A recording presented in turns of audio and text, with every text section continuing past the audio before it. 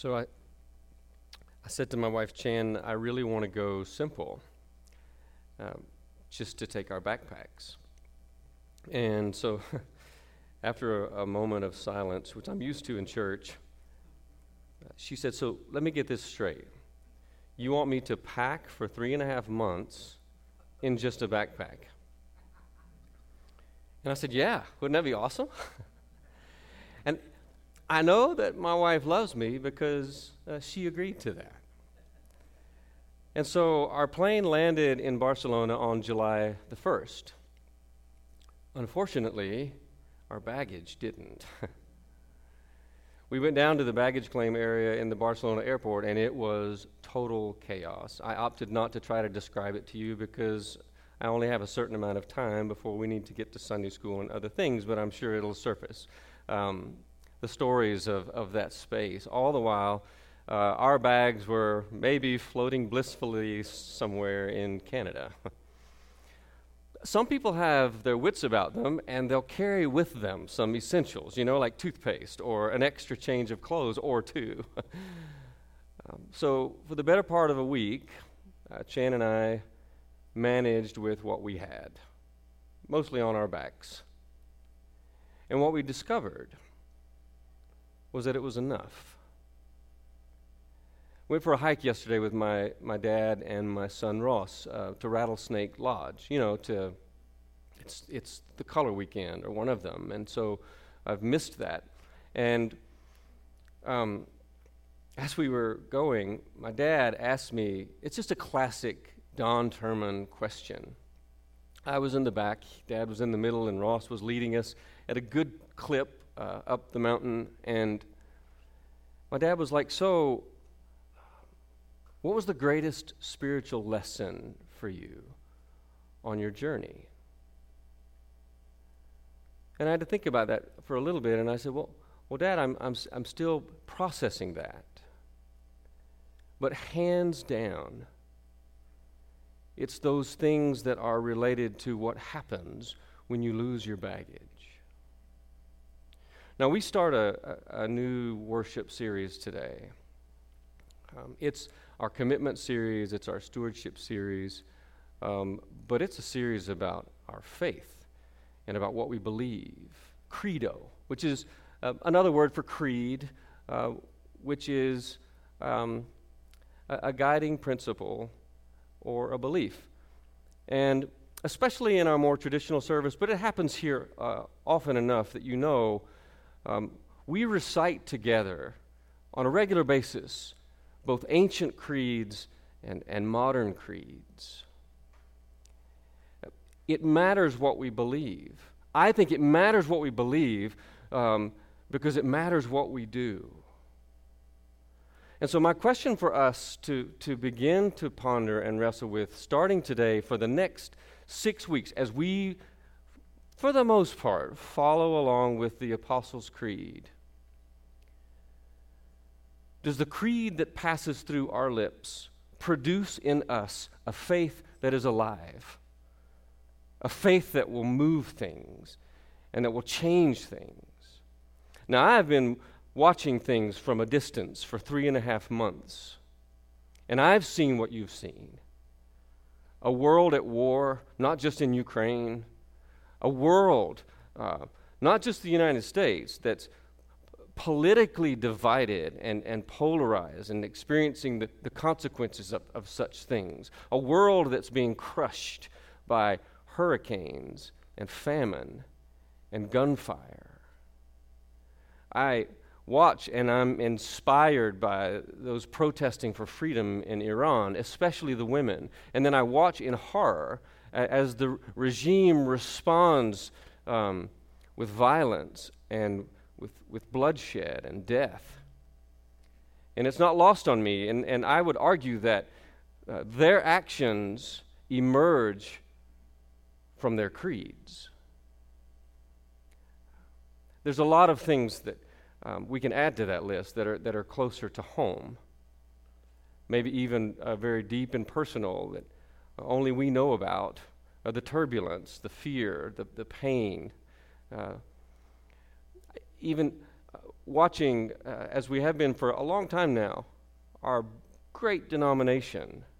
It feels like it's just crumbling before our eyes. And, the best laid plans of how we can move forward as United Methodists peacefully and with wisdom, we're still trying to find that and grab hold of that. That's a part of it too. And so it's just very clear that it matters what we believe. The world needs us, the people of God, to live well, to live good days. So John Wesley preached us a sermon on the death of George Whitefield, who was a colleague and friend of his. This was in 1770. And he said some things in that sermon that I think are really important, and I want to read you that quote, because in these 6 weeks, I want us to not only think about the classic theology that Christian people carry, but also our United Methodist take on that. I think in this season when the United Methodist Church is trying to find its way, it's important for us to know what United Methodists believe and what our United Methodist practices, because that's who we are. So, or at least that's who we're trying to be or struggling to figure out who we are. There's all that. But this is what Wesley says. Keep close to the grand scriptural doctrines. There are many doctrines of a less essential nature, with regard to which even the sincere children of God are and have been divided for many ages. In these we may think and let think. We may agree to disagree. But meantime, let us hold fast to the essentials of the faith, which was once delivered to the saints. And that's what we're going to try to grab hold of in these weeks. And so for today, we have the very small topic of God. And 10 more minutes, 15 more minutes to get at that. It matters what we believe about God. And I know that there are some of you that I've not met yet. There are some of you that are of different faith traditions, maybe not even Christian. You're curious, and you're here. You want to know God and to experience God. And so I want to share with you what United Methodists put in print about our faith in God. This is what we believe about God. It's from the Articles of Religion way back when Methodism started hundreds of years ago, of faith in the Holy Trinity. There is but one living and true God, everlasting, without body or parts, of infinite power, wisdom, and goodness, the maker and preserver of all things, both visible and invisible. And in unity of the Godhead, there are three persons of one substance, power, and eternity, the Father, the Son, and the Holy Ghost. If you're like me, you've noticed throughout your life journey that the world is curious about God. It absolutely fascinates me. It amazes me to see that maybe without exception, you can let me know if I've got this wrong. Every civilization and every culture that has ever existed from the beginning of time has wrestled with the God question and has emerged with a creed that guides life for that civilization. Now, our text from Isaiah 55, I think, is critically important for this subject. It speaks of this curiosity, this wrestling with God. Who is God, and what does that mean for me, and what difference does that make from my life? And so when you, I don't know if we have it printed in front of you or if you have your Bible, it's a good one to sit with early in the morning and read it, and then read it again, and then do the same thing the next day. But when we look at it, this is what we see. God says, "Hear, everyone who thirsts, come to the waters. Listen carefully to me. Incline your ear and come and listen, so that you may live. Seek the Lord while he may be found, and call upon God while God is near. Now, I'm convinced that we will not have a true understanding of God. Our creed will not be accurate unless we accept this invitation. Now, my show and tell for today are these prayer beads. I got these prayer beads about 3 years ago when my wife Chen and I visited our oldest son Ben, who is in China. And we got him at an interesting place. He took us to visit a monastery in Labrang, which is kind of a Tibetan region that China is claiming, and one of the largest Tibetan Buddhist monasteries is in Labrang. 4,000 monks at one time were in this place. It was January. It was as bitter cold as I ever remember bitter cold. Anyway, a little gift shop outside of the monastery were selling these things. I was fascinated by the pilgrims who came, by their dedication to everyone wearing these things, everyone spinning the prayer wheels, some of them falling prostrate on the ground, encircling the walls of this monastery. So I wanted some prayer beads, and I got some for us, and we decided that would be a good Christmas present, just a small present to give to the staff. Took the prayer beads on the sabbatical. And I took the prayer beads, Chan and I took our prayer beads on the sabbatical because when it comes to this business of seeking God and finding God, prayer is the primary discipline. When we talk about what our practice needs to be in order to get at this thing, there's nothing greater than the practice of prayer.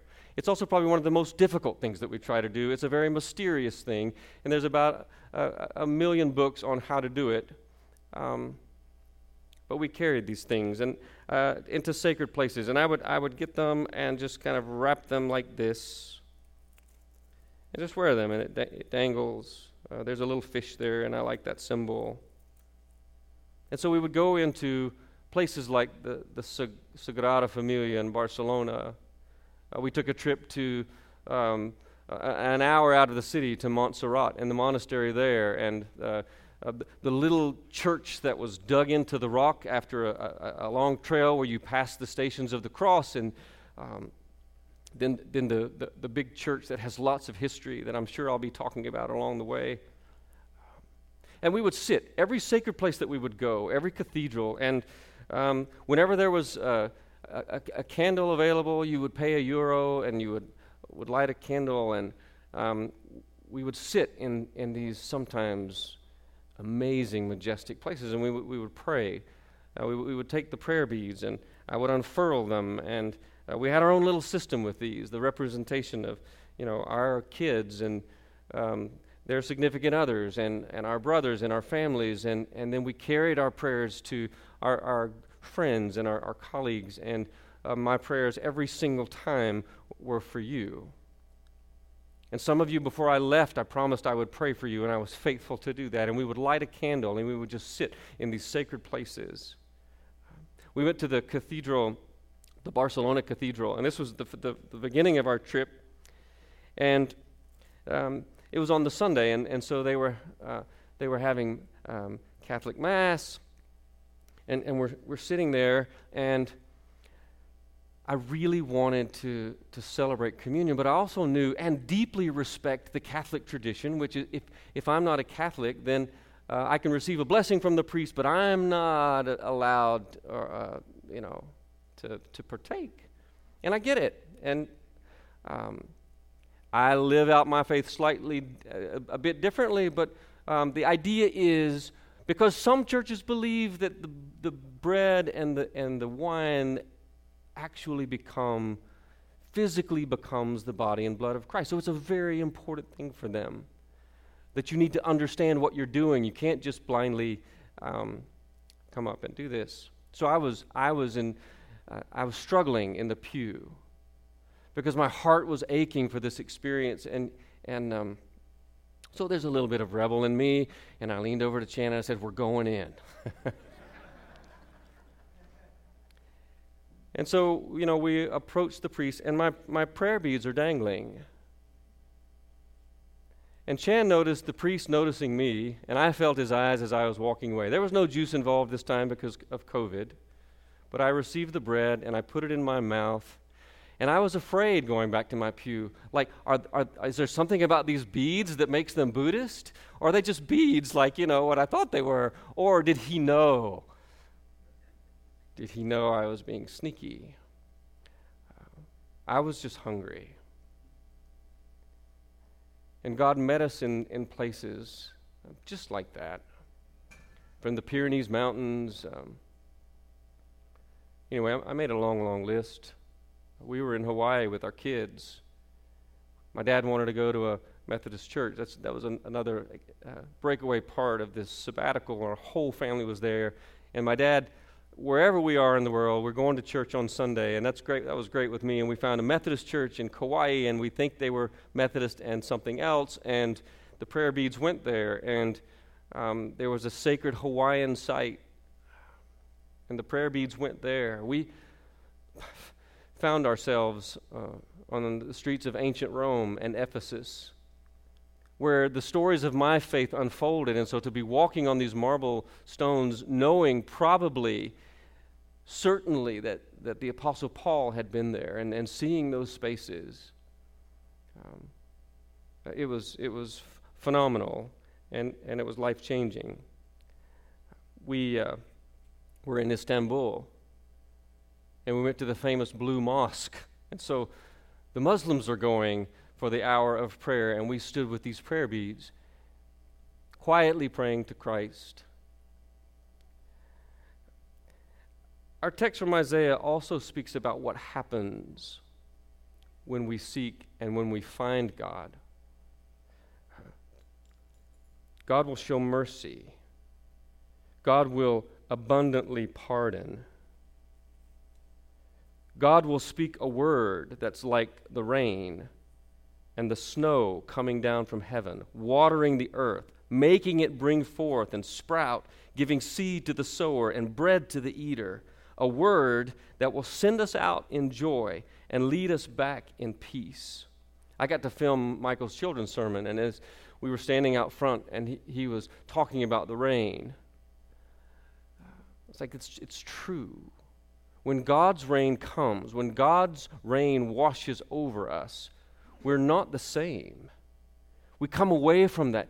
We come away from that different, and we're changed. And I know this to be true. And when it happens, the creed that my parents faithfully taught me, the faith that began to shape in my little second grade life, in that Sunday school room in the damp basement of Martin's Chapel United Methodist Church, that creed and that faith becomes real. It's not just here anymore. It becomes a part of who I am. I am changed. And the immediate impact of the fact that I am changed when I find myself in the presence of God is that the world around me is changed. So, when we're talking about who God is, which we'll be doing throughout this whole time, I guess which we do every week in our life together, we know that God is love. There's a book by Bishop Will Willimon called This We Believe. And he talks about John Wesley, and I just want to read a couple of things here because I think it's very important. And to me, it's what I love about being United Methodist. God's chief characteristic, even more than power, justice, or righteousness, is active, initiating, seeking love. It wasn't so much that Wesley affirmed that God is love. Any number of Christian traditions do the same. It was that Wesley relentlessly repeated that God's love evokes our love. God's love evokes, enables, and even requires our response.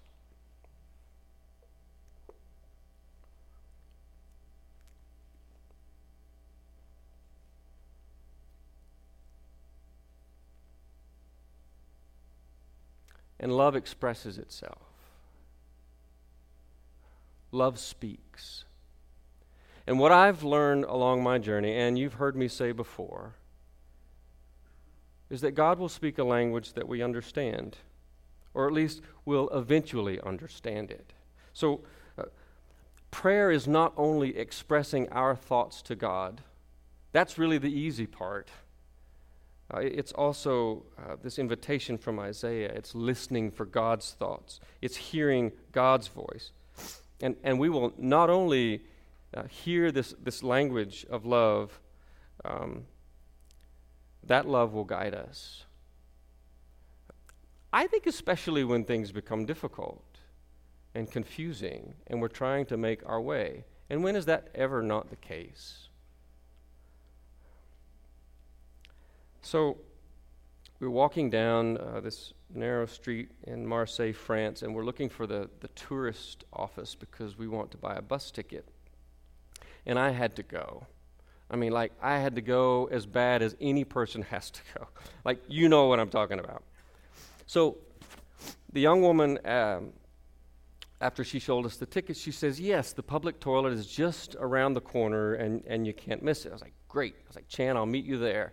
So I'm running in that direction and I see it. But it wasn't like any public toilet I had ever seen in my life. It was this large silver box, just kind of right in the middle, and it was wider than a sidewalk. It was almost just like a concrete plaza.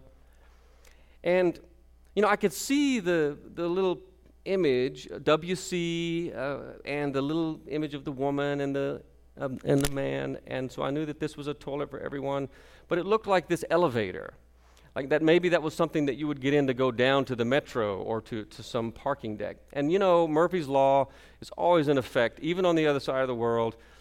I'm just about to get to this strange-looking public toilet, and some guy runs in before me. And so finally he comes out, and I go in, and it's this really delightful place. And so I'm there, and all of a sudden, this loud woman's voice comes over the speakers. And she's speaking in French, making some kind of announcement. Well, I don't understand French, so I had no idea what she was saying.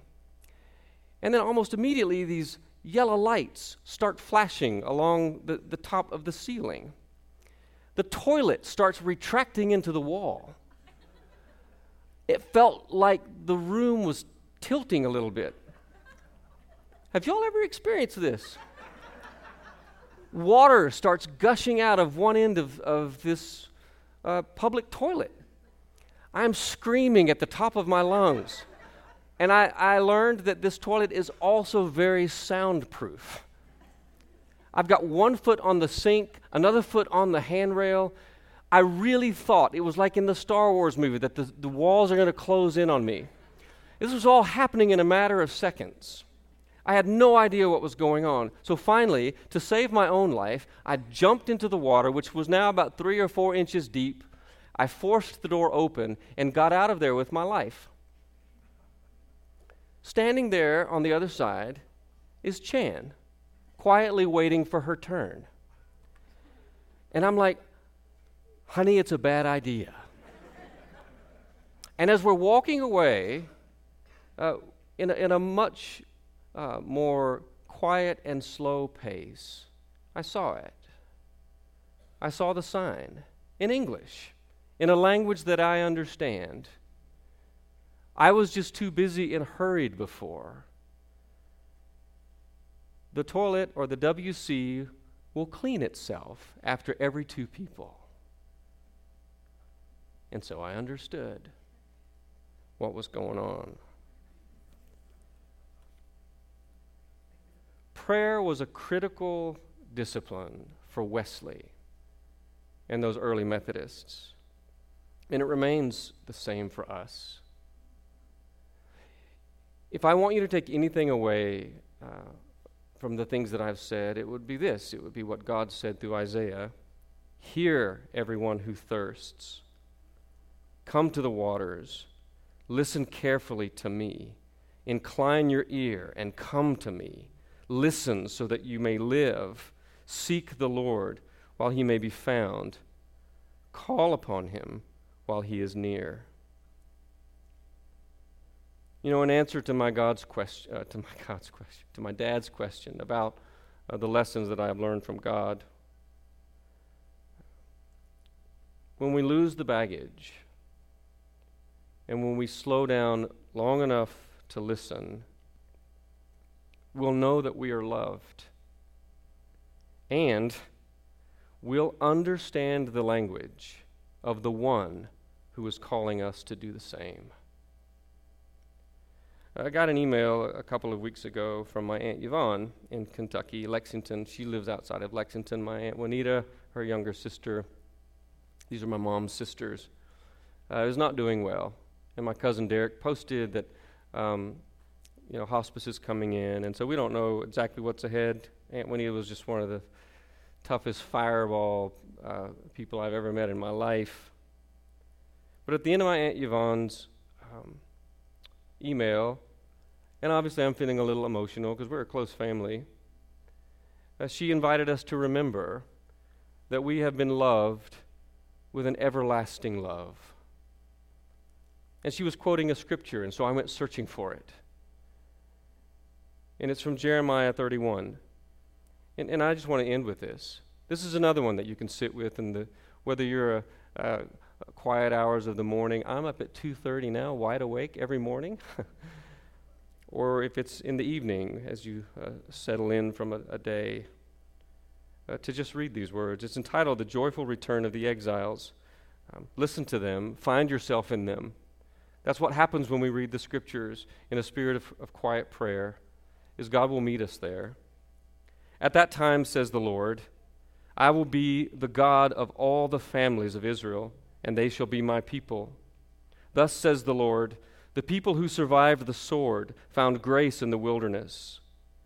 When Israel sought for rest, the Lord appeared to him from far away. I have loved you with an everlasting love. Therefore I have continued my faithfulness to you.